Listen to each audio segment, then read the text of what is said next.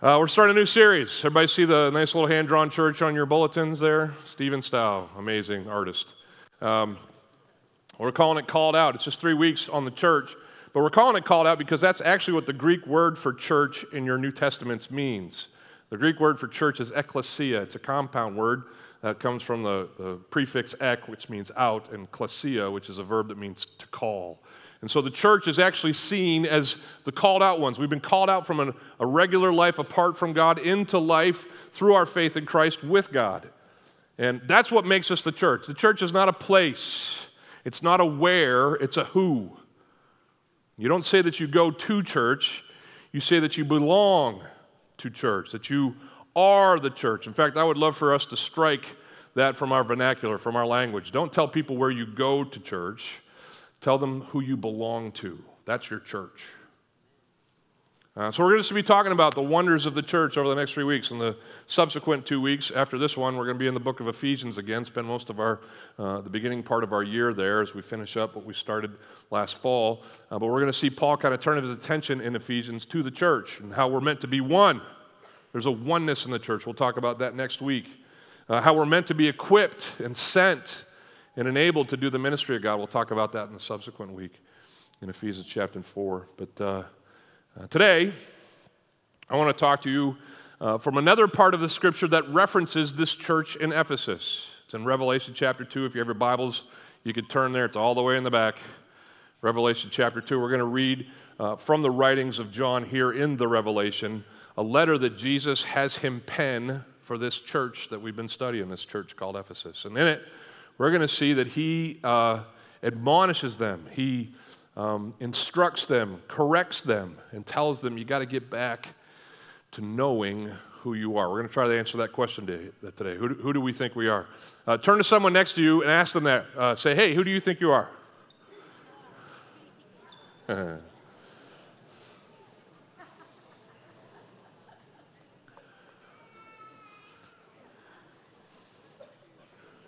Is anybody answering the person next to you? Are you telling them? We spend most of our time as a culture telling other people who we think they are. Well, here's what I think of you, right? But we don't often start conversations, especially as we're getting to know people, by asking, say, hey, who do you think you are? This sounds weird. In fact, the only time I've ever really been asked that question was by my mom when I was in trouble. Anybody ever get that from a parent? Who do you think you are, right?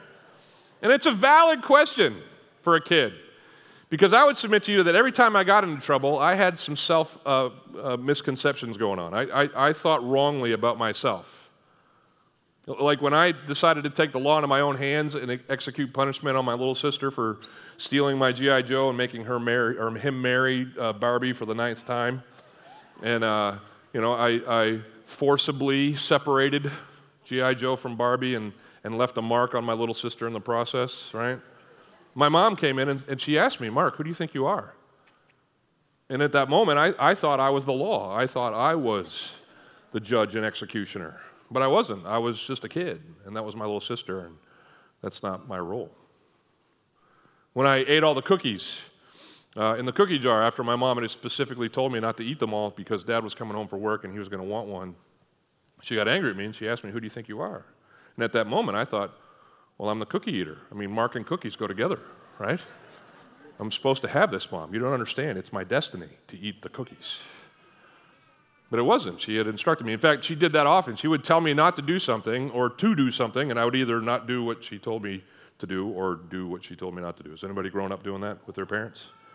And when I would disobey my mom, she would look at me and she'd say, Mark, who do you think you are? And in those moments when I would disobey my mom, I would think that I was in charge, that her words didn't matter, that she was not over me. And that's what got me into trouble. That's what gets you into trouble, is you not understanding who you are. What we think of ourselves will shape our lives. Everybody agree with that? Usually, when we meet people, we don't ask that question, who do you think you are? What do we ask them? What's up? What have you been doing? If we're in a more formal setting, oh, tell me what you do. Tell me what your job is, or where'd you go to college? We want to know actions and activities about people, right? We want to know what they've done. And this is fine. I don't want to poo-poo this too much. Certainly, life cannot just be spent, on a mountain, humming and meditating on who I am. I have to go live. I got to eat. I got to provide. I got to love and be loved. I get it. Life is action. I get that. You got to do things. And if we don't do things, life suffers. Does everybody agree? You got to move and act and fix and repair and in order for things to run smoothly. My son came into my, he actually left my house Friday evening at about 10:30, out the garage door that leads to our garage from our hallway. And as he turned around to come back in, the door wouldn't turn. And so he starts at 10:30 banging on the door of our garage, which is right next to our bedroom, and our dog starts freaking out. And I didn't know at the time that my wife wasn't asleep. She's usually asleep by that time. So I am immediately, as I'm watching the Bolts play, I'm furious at my kid for waking up my dog and my wife, but he can't get in the house, right? And so I go in, and as a dad, I'm like, well, dummy, just turn the knob. And I turn the knob, and the knob's broken. The knob does not work. It's not locked. It's just something inside the mechanism of the knob has slipped, and you can turn all you want. It's not going to release the latch. So, explain to him that there is a door on the other side of the garage that he can actually raise and come into the house through the front door. But I don't want to have to do that because I'm a lazy American, all right? And I want to access my house from the garage that I, pull up next to. And so I set about to try to fix this thing. Who's heard me tell stories about fixing things before? It didn't go well because I tried all the things that I needed to do. I even consulted YouTube. How do you fix a stuck door? That's exactly what I wrote in the bar. And I got this video, and I tried all those things and worked patiently for about 25 minutes at the process until finally I'm like, this is making me angry. And so I just started taking my needles, pliers in there, and I just tried to physically pull the latch from inside the little hole that holds your doorknob, just tearing it apart, piece by piece, working so hard not to slip into some Tourette's fit. Are you with me? 45 minutes later, I went to bed. I'm like, we're just going to use the front door for the rest of the time that we own this house, I guess, because I'm not messing with that anymore. The next morning, we're having staff and elder party tonight, lots of people coming over, so I had my friend Walter come over and help me kind of set up for that, and I was like, hey, Walter, you build houses. Take a look at this door for me. He's like, oh, yeah, it looks like you messed that up pretty good, and he says, you got a screwdriver? And he starts messing around with it. He says, you got another screwdriver? And in 3 minutes, Walter accessed my home. Love that guy. Kind of hate that guy too, right? But all that had to happen. My point is that we have to do things. Even if we fail, we have to try. We have to go and find other solutions because life is action. You have to do things. But here, that's not what we're talking about this morning. We're talking about the fact that often this doing part of life gets overemphasized, and we lose who we are in what we do. Our lives aren't simply the sum of our activities. My old pastor, Pete Briscoe, used to say this when he would preach. He'd say, we aren't called human doings. We're called human beings, and it's for a reason. All of our actions are meant to be tied with our identity. Churches can often lose sight of this. We can overemphasize the doing part and forget to remind our people of the being part. Like I got up here in August and I simplified the things that we do as a church into 4. We talked about the fact that we worship and we belong, we serve and we multiply. These are the things that we as a church seek to do, right? We want to worship God, not just in church and with songs. We want to worship Him all the time with everything that we do. We want to belong to Him and to each other. We want to serve Him and each other. We want to multiply and see more and more people join us in worshiping Him and belonging to Him and each other and serving Him and each other. That's how we roll. It's what we do. It's right for us to know those things and emphasize those things. We shouldn't, in fact, bother ourselves or involve ourselves in things that don't accomplish those 4 ideas. But if all we do is emphasize the activity, we don't connect it to our hearts, well, we're going to find ourselves in trouble as a church.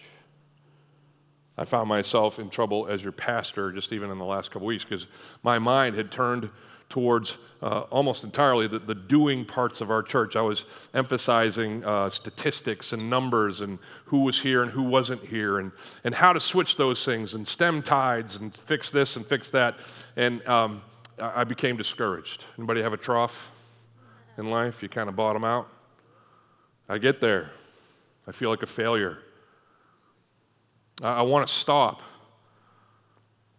Like, not just go to another church.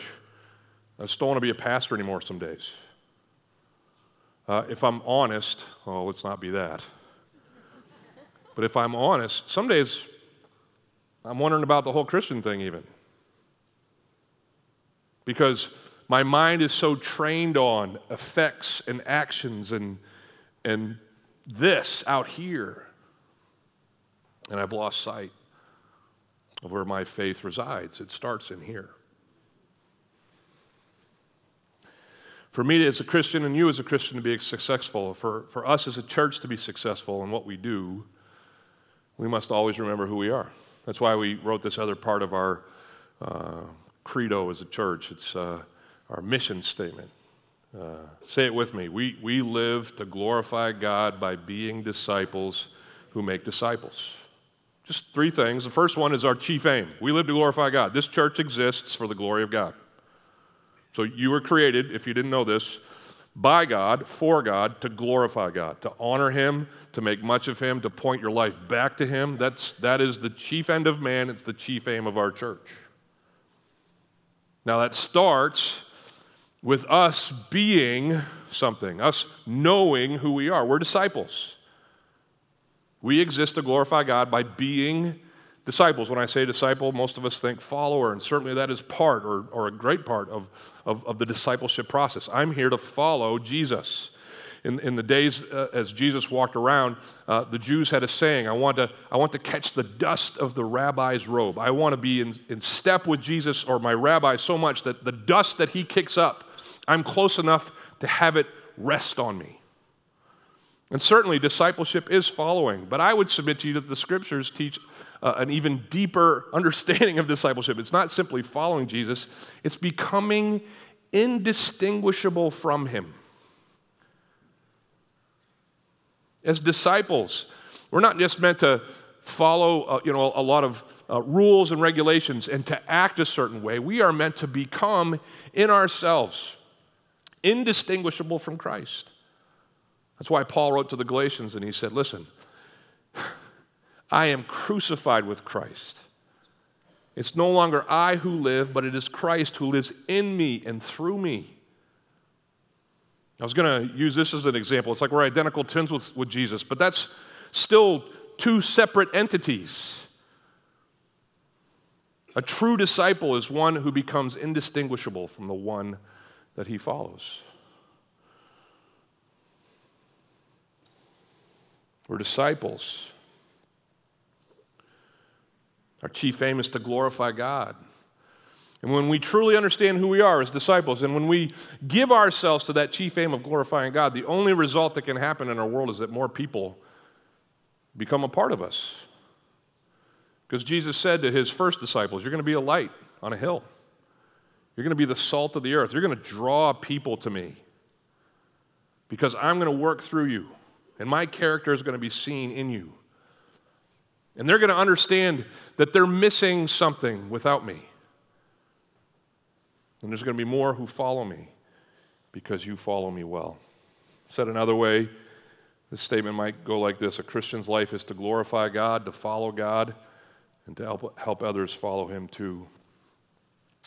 And as I've gone through my trough, this has kind of been the silent whisperings, the quiet whisperings of the Spirit to me. Hey, Mark, don't worry about all the doings. Just remember who you are.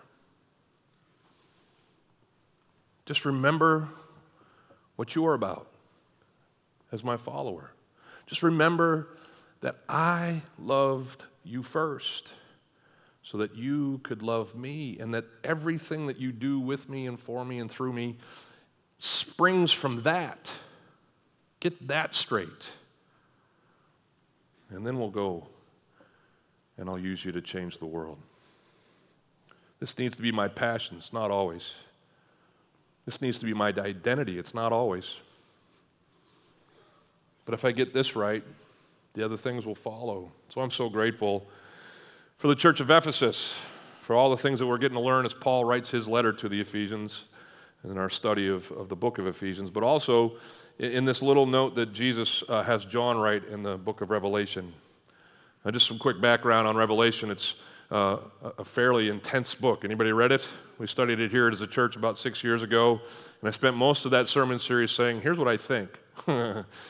Because a lot of it isn't, completely certain. Lots of symbolic stuff, lots of disagreements in the church historically over what this means and that means and this means. But then in this, fairly in-depth book, there's these 2 chapters that are pretty simple. The second and third chapters of Revelation are just these letters that John is instructed by Jesus as he's in this vision with Jesus in the throne room. That's chapter 1. He sees Jesus in his throne room, and it's just an amazing thing. But then Jesus says, hey, John, I need you to write some notes for me. And he says, I'm going to send out these 7 letters to these 7 actual churches that existed in the time that John was alive. And I want you to just let them know, what I think. Write these notes. And so John does.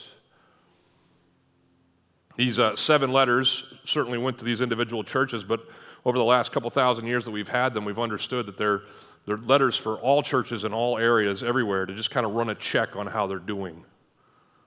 In fact, at the end of each of the letters, if you read through those 2 chapters, you're going to see that Jesus instructs John to say these words, or to pen these words. He says, he who has an ear, let him hear what the Spirit says to all the churches. So for all time, as we follow in the Spirit, in this life that we have with Christ, we should learn from these letters. And so today, let's learn together from what John wrote on behalf of Jesus to the church at Ephesus. Just one quick note before we start. Ephesus had been a church for about 40 years at the time of the writing of this note. We're going to celebrate our 25th anniversary as a church in March as a church. Big party. We'll talk about it more later. But we're going to blow it out because God's been good to us for a quarter of a century here as a church. But we're kind of on the same path, same arc, in the midst of the same story as maybe Ephesus is. We're going to see lots of parallels between them and us as churches. Verse 1 starts like this. It says, to the angel of the church in Ephesus write, the words of him who holds the 7 stars in his right hand, who walks among the 7 golden lampstands. Everybody says, huh? Anybody ever read the Bible and been like, I'm not going to get this at all, and just put it down? Let me encourage you. Read backwards and forwards a little bit. Lots of times the Bible helps you understand the Bible just on its own. Like if you went back one verse in chapter 1, verse 20, you would see that as for the mystery of the 7 stars that you saw on my right hand and the 7 golden lampstands, the 7 stars, Jesus tells John, are the angels of the 7 churches. They're the messengers. An angel, that's what angelos in Greek means. It's a messenger, a spiritual messenger that God is going to send to deliver the notes that he's having John write. And he says those 7 lampstands, they're symbolic of these 7 churches that I'm going to have you write to. So everybody get stars and lampstands now? Stars, angels, lampstands, churches. So when Jesus says, going back to verse 1, to the angel of the church in Ephesus, write the words of him, Jesus, who holds the 7 stars in his right hands. He's the commander of those angels who are his messengers, and who walks among the 7 golden lampstands. Jesus is a part of, the leader of, the head of these churches that he's writing to.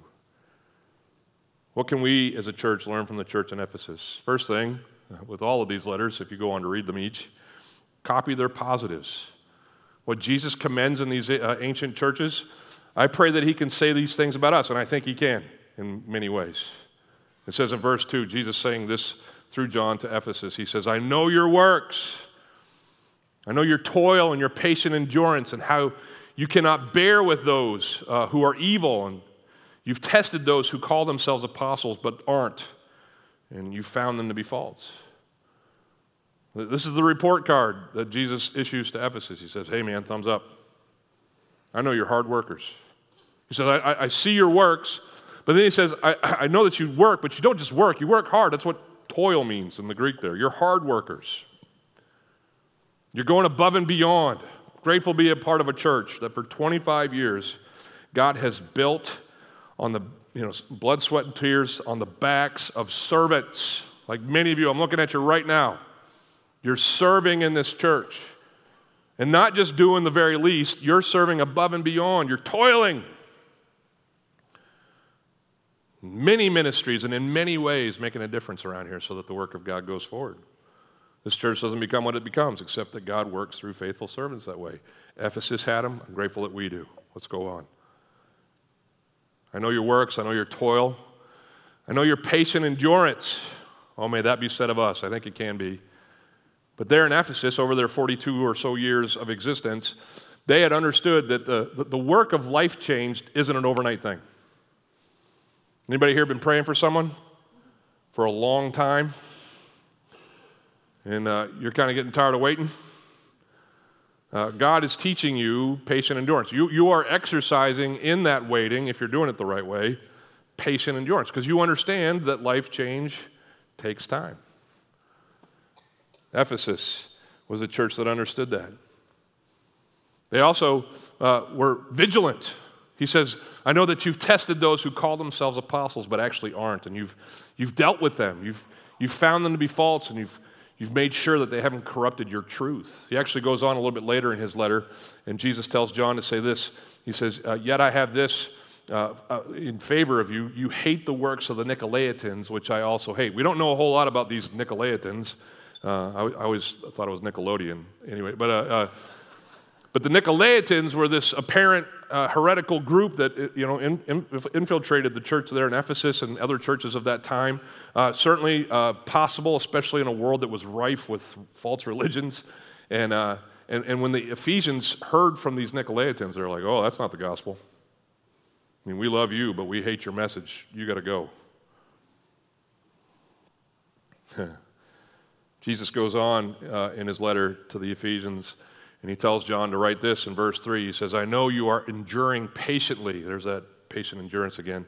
And you're bearing up, another set of verbs here. You're bearing up for my name's sake. Bearing up goes beyond working and working hard and patiently enduring. Bearing up means that you're withstanding opposition.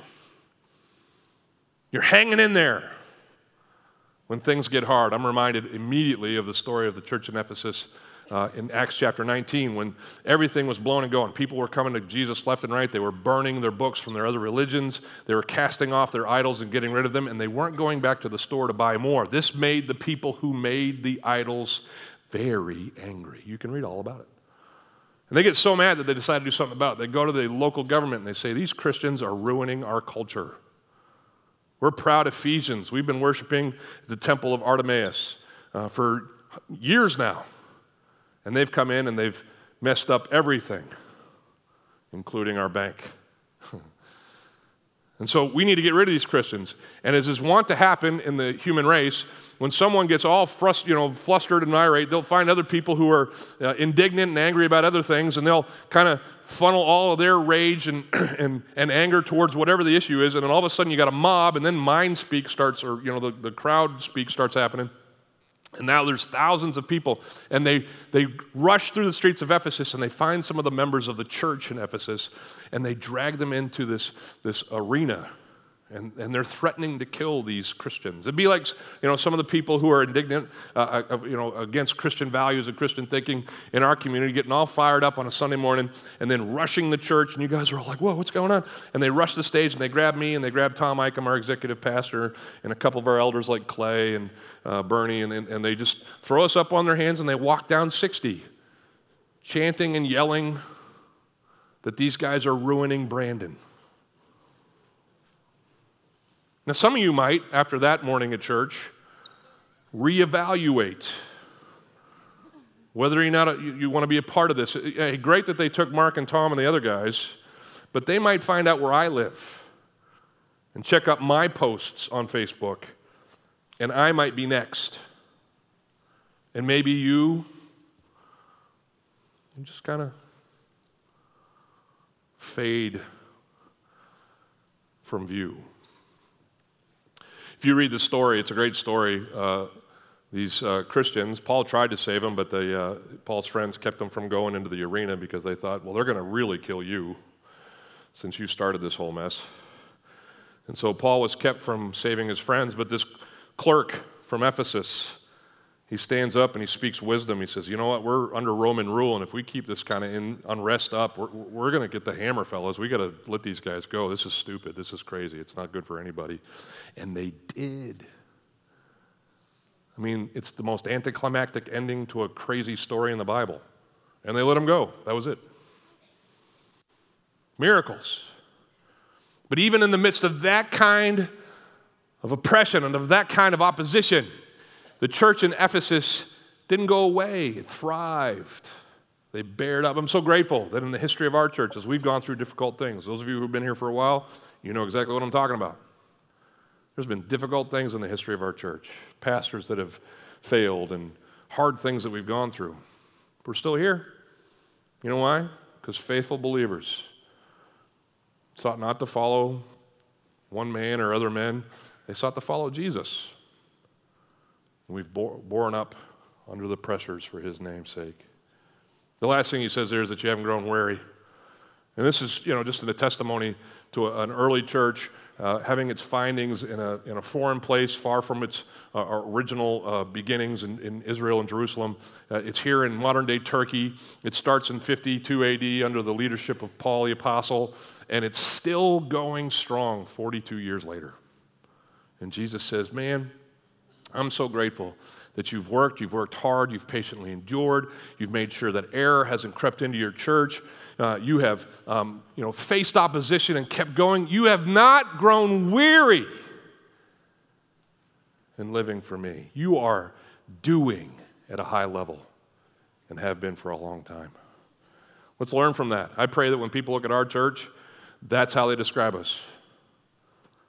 But I pray that we would learn from the failures of Ephesus too. That's what we're talking about this morning. They had all these actions down pat, but this is what Jesus had against them. But this I have against you, verse 4, that you have abandoned the love that you had at first. You're busy. You're effective. You've had a great run. But you know what's happening? You're doing this out of habit. You're doing this because it's Sunday again, and this is what you do on Sunday. You're doing this because you've just always grown up Christian. You don't know anything different. You're doing this apart from knowing who you are. You're doing this apart from a passion and a love for the one who gave you his son. And that's just not going to work out long term. This I have against you, that you've abandoned the love you had at first. They had forgotten who they were. They had lost their passion for Christ. This love for Christ, I love that he calls it the first love, the love that you had at first. I love that he goes back to the beginning and he uses that word first, because first to me, when it talks about the Christian life, it basically infers that our first love, our first priority is our love of Christ. And we are blessed with many loves, aren't we? I love tacos. They're good. I love the Red Sox. They won. But I love Eleanor, and I love Ben and Cooper and Kai, and I love you.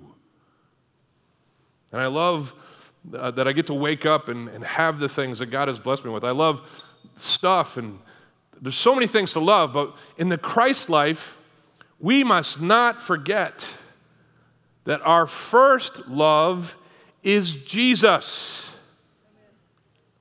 And that all other loves continue to love those other people and those other things, but all other loves should pale in comparison to our love for Christ. And if we attempt to do this life with anything less, this life that we live will eventually break down, because actions apart from passions always fail.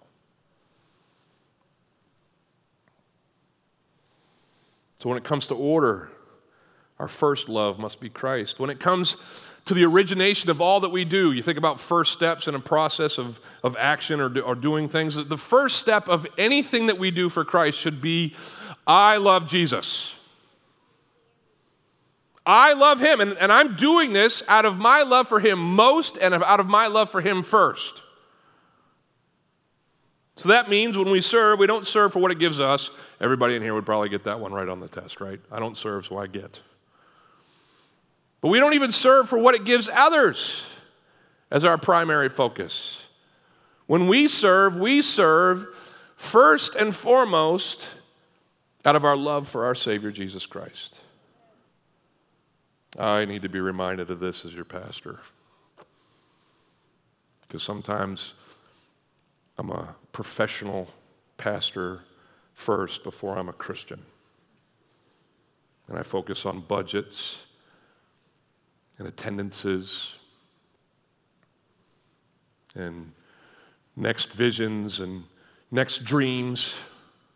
I get so wrapped up in the doing of our church and of the doing as your pastor that I forget to just be a Christian. I forget to just love my Jesus. We're all susceptible. Perhaps you're even sitting here and you're kind of like me. You've gone through a trough, a season of doubt and discouragement. And it's making sense to you now. You've been busy, but you've lost your first love. How do we recover this first love? How do we find it? Wouldn't it be great if the Bible told us? Next verse.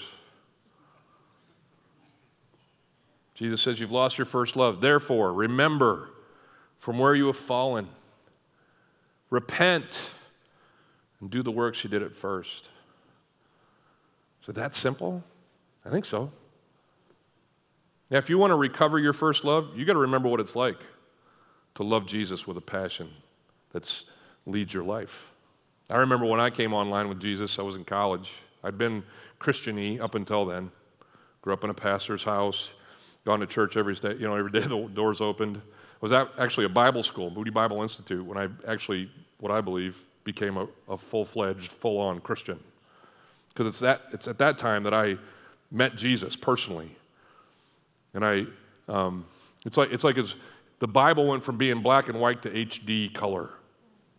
And I just couldn't get enough of him and his word. And I couldn't pray enough. And I couldn't share enough with the people that were around me, the joy of my salvation. I got cranked up about Jesus. Maybe it was Promise Keepers for you or some retreat, or maybe it was, back when you were in high school and you first came online with Christ. I don't know when you had that stirring. Maybe you've never had it.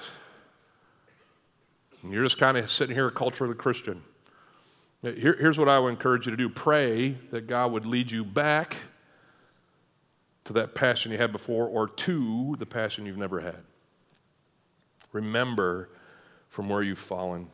I love talking with people in our church who are in that moment where their eyes are opening to Christ for the first time and they can't get enough of who he is and what he's doing, and they just get so excited, and they meet me in the corner after Sundays and they're like, did you know this? I read this the other day. Did you know that this is in there? Yeah, I did. You're apparently excited about it more than me, though. I can't believe this is in there. That God loves us this way, that he's done this for us. Isn't this awesome? And you laugh, but some of you need to be on the other end of the... Because you think you know Jesus. You've been doing this a long time, but you've lost the love that you had at first. And this can't withhold that. Can't withstand that. It says repent. It says remember and then repent. I love that he just simply says repent. It doesn't need explanation. He doesn't need a whole bunch of words after that, because everybody who read this back then would understand what repent really means. When we hear repent, I think we hear say sorry. Repent starts maybe with say sorry. But that's not repentance. Repentance is not just being sorry. Repentance is changing. It's being in one direction and heading in one direction in life and then saying that's not it, and going in a different and new direction so as to have a new and different life. If you've been living a loveless existence in Christ, stop it. Repent. Change it up, Christian. Remember the passion that you lived with once. Find the passion that you've never lived with And let that be the fuel for what you do for your Savior. That's how it's supposed to work. He goes on and he says, listen, man, remember, repent, and then repeat. He says, do the works that you did at first. Because here's the crazy things. The doing and the being go together. And a lot of times we can do the doing stuff without the being, but the thing that often brings the being stuff about is the doing stuff. And us trying to focus in on doing it for the right reasons, like prayer. Anybody here pray? Who's prayed? Anybody prayed before? You prayed before? I know you have. I've seen you. You're good. We pray for meals. We pray when we're asked to pray at Life Group. We pray, with our kids before they go to sleep. Maybe we pray with our husbands and wives, and we got our times to pray. But you know what the Bible says about prayer? It says pray without ceasing, right? We're always supposed to be praying. We're always supposed to be in an attitude of prayer. But so often in my life, I just pray when I'm supposed to. And what God's teaching me is like, hey, bro, just pray. Just talk to me.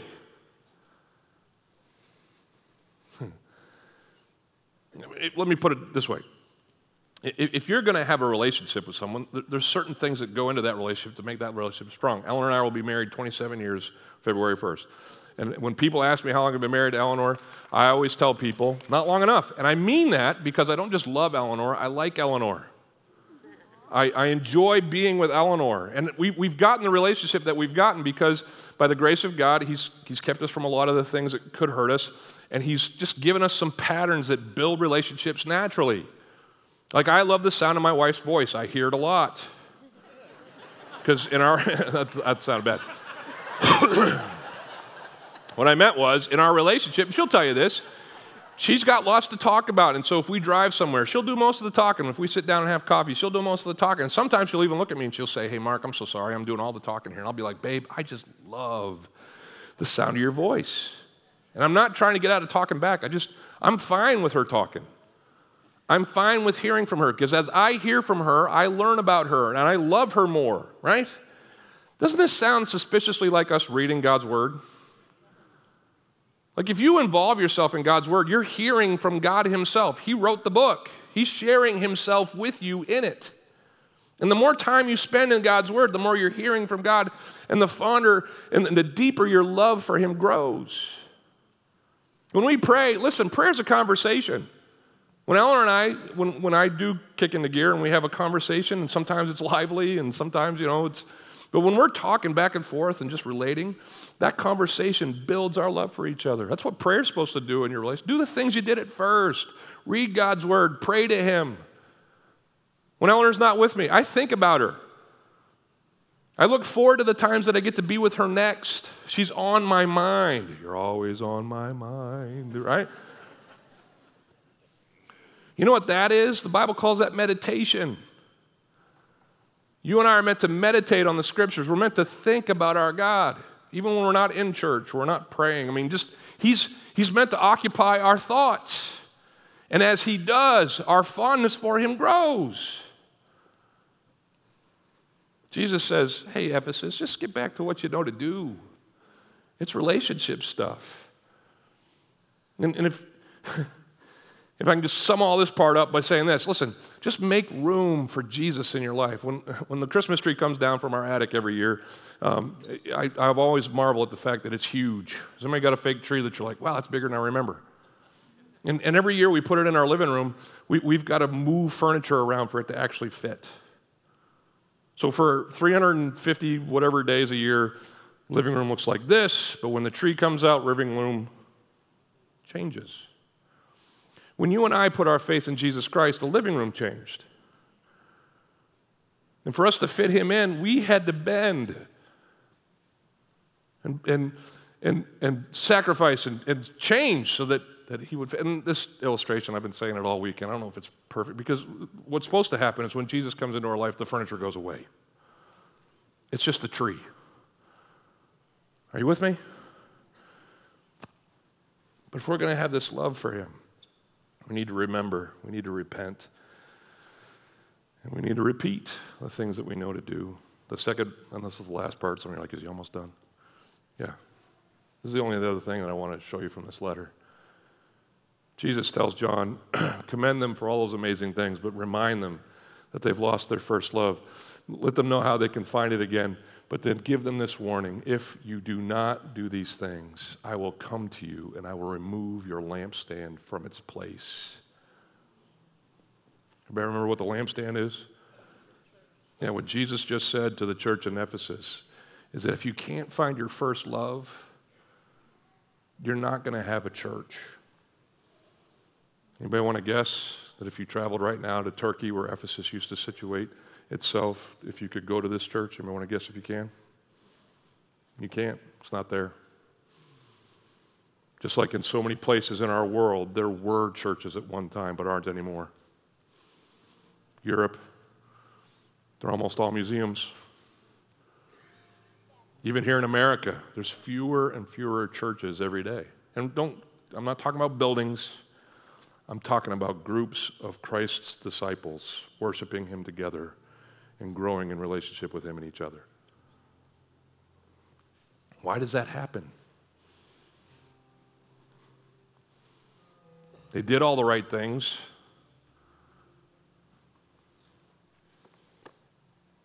Well, the way it happens in my life, the way it happens in churches' lives, the way it happens in anybody's life, is that long before we spiritually die, fade away, walk away from Jesus, our hearts are gone first. And so I thought, as I was preparing for this sermon, that I'd get up and I'd give us all our marching orders. Let's do this, this, and this, and this. Let's make sure we knock this out this year. Let's be careful with this. Let's grow our life groups and our children's ministries, and let's do this and this. I'm not saying that to you today. I pray that God grows us, that we continue to make a difference for him in our world, but I know that the only way that that will happen is if we have our first love. The only way that that'll happen is that if Jesus is the center of our lives, of our church, of it all. You stand and sing that with me. Jesus at the center of it all. Jesus at the center of it all. From beginning to the end, it will always be, it's always been you, Jesus. Jesus. Jesus at the center of our church. Lord Jesus, be the center of your church. And every knee will bow, and every tongue shall confess you, Jesus. Jesus. Lord, that's our prayer. We're going to pray together now. I know you're used to hearing me just talk at the end of one of these things. You pray with me. You pray for yourself. You pray for the people next to you, whether you know them or not. You pray that we, as Christ's followers, would burn with passion for our Savior, that it would fuel everything that we do, that we would know who we are in Christ. You pray that as I pray that this morning. Let's pray. Jesus, I thank you for coming and dying for me and for us, for raising again and giving us life. Lord, I want to pray that as we go forward with this year, that you would lead us into everything that we're going to face, individually and as a church, compelled by our love for you, controlled by our love for you, driven by our love for you. Get that right in us first, God, and then lead us to whatever else. I pray these things, trusting that you hear us, knowing that you want this, and asking you to give it to us. Be the center of our lives and of your church. I pray, always, in Jesus' name. Amen. Amen, you guys. I love you. Let's have a great year together serving him. If you're a member, make sure you drop off your ballot before you leave. But otherwise, go. Come back next week. We'll talk more.